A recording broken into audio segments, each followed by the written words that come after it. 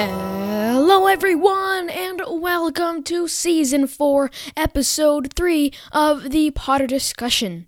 I am your host, Oscar, and here on the Potter Discussion we discuss some of Harry Potter's deepest and darkest theories, tidbits, and little Easter eggs you might have missed, and you probably did. Today, I have a very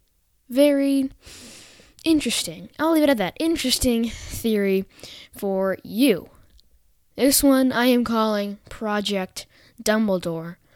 I will be telling you what Dumbledore and Nicholas Flamel were doing in the space between. What I mean by that is Dumbledore and Flamel met a very long time ago. Then, hundreds of years, well, I should say Nicholas Flamel has lived for hundreds of years, but Dumbledore and Flamel were working together for just maybe 30 to 50 years. So they created the Sorcerer's Stone, but then why did they just do that in the last 4 or 5 years of their working together? They had so much more time, and what did they do with it? That is the question I will be answering today, so let's get right into it. Project Dumbledore. The death of Ariana Dumbledore was a huge hit to the morale of Dumbledore and the rest of his family. It was never thought of that maybe Dumbledore might have tried to somehow bring Ariana back to life. Today, I would like to explore the notion that Albus Dumbledore tried to bring his own sister back to the land of the living. The bulk of this theory takes place in the early 1900s, and it involves many characters from the Fantastic Beasts and Where to Find Them movies. To start, I would like to give some backstory on this theory and who made it possible. Dumbledore lived a sad sort of childhood. His family was never whole, and he only had the smallest group of friends. His father was sent to prison when Dumbledore was young, and his mother died shortly after. When his sister was killed, Dumbledore was devastated. It affected him even after the event occurred. I found it strange that Dumbledore would just move on and never look back after Ariana was killed. In his youth, Dumbledore was smart and crafty. Just leaving Ariana how she was didn't seem right. But it could have been that Dumbledore thought Ariana was at a much more peaceful state if she was dead. Dumbledore was very smart, even at a very young age. He must have known that bringing Ariana back wouldn't have gone unnoticed. Even so, it was and is Dumbledore's greatest sadness to see Ariana stay dead. And let me tell you, I do think that Dumbledore did something about it. Here is a timeline. The first notable occurrence in this theory is the Sorcerer's Stone birth. After many years of research and experimentation, Albus Dumbledore and Nicholas Flamel made the first ever functional stone in the 1900s. But, in odd detail, the first draft of the stone was made in the 14th century by Nicholas Flamel. Dumbledore was only there to make the final tweaks. And when it was finally announced to the world that the stone was in existence, Dumbledore and Flamel did it together, making it look like the two made the entire thing.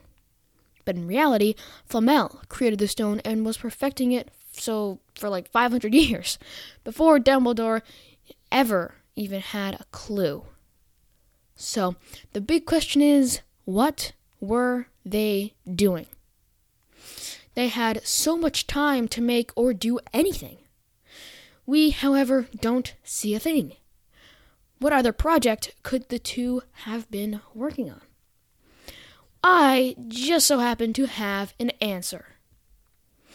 I think Dumbledore was trying to stretch the laws of magic and do something impossible. Dumbledore had a stone that produced endless life. Just think, what person can you think of that would be in need of life? You guessed it, Ariana Dumbledore. I think Dumbledore was trying to call his deceased sister back from the dead.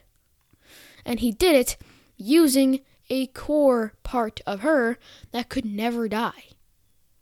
Her Obscurus. You may be thinking, well, how did Dumbledore manage to get his hands on an Obscurus, much less his sister? Well, there's a character who can check all the boxes.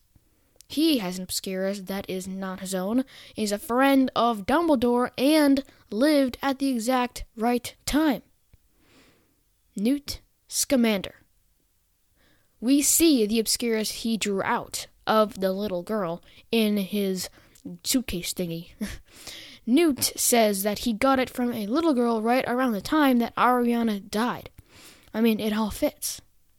So what I think happened is Dumbledore tried to sort of regrow Ariana using her Obscurus. However, in the story we see no Ariana. Why? Well, maybe what happened wasn't planned. Maybe it just didn't work out. I think with all the experimentation and testing that Dumbledore was doing on himself combined with what he was doing on the Obscurus, he created something new. I think Dumbledore created one Credence. And gut. Whoa, that is the theory for today, and man, it's a good one. There are a couple of talking points that I would like to mention, so let us mention those. So the first talking point I would like to discuss is my previous theory about Credence's origins. I think that was, I don't know the number, but Credence Origins, that was the episode. I talked about how I think Dumbledore created an Obscurus when Ariana died in himself, but it was just so powerful that it kind of escaped the realm of just being in Dumbledore and became its own living and breathing thing.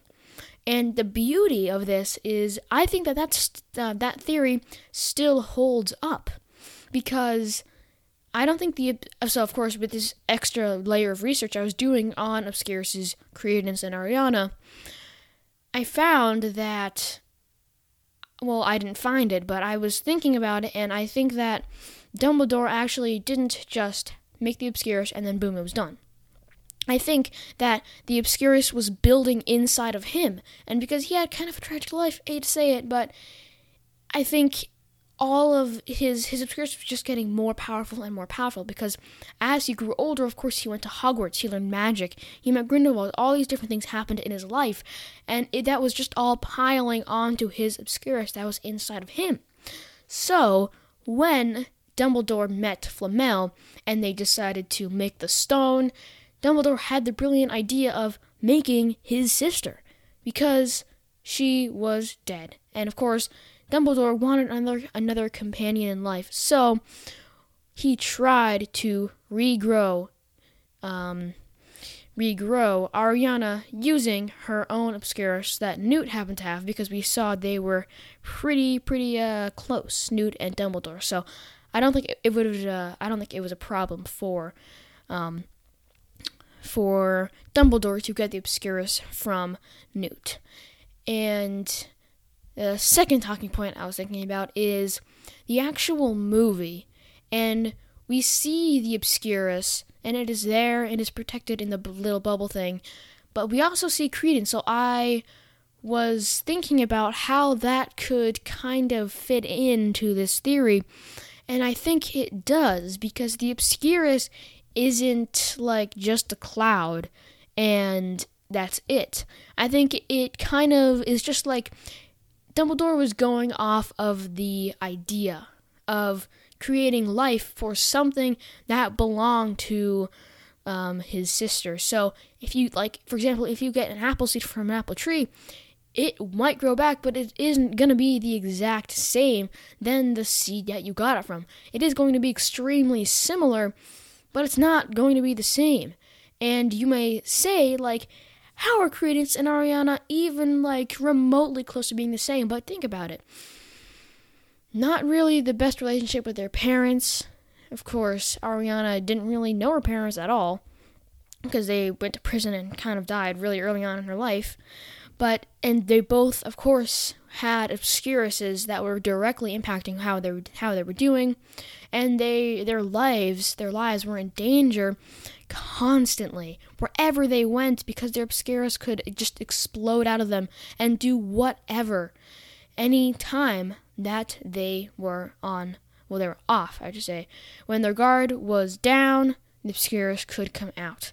So I think Dumbledore got Newt's obscurus and tried to make Ariana. But when Credence came about, I think Newt had the obscurus for a very long time.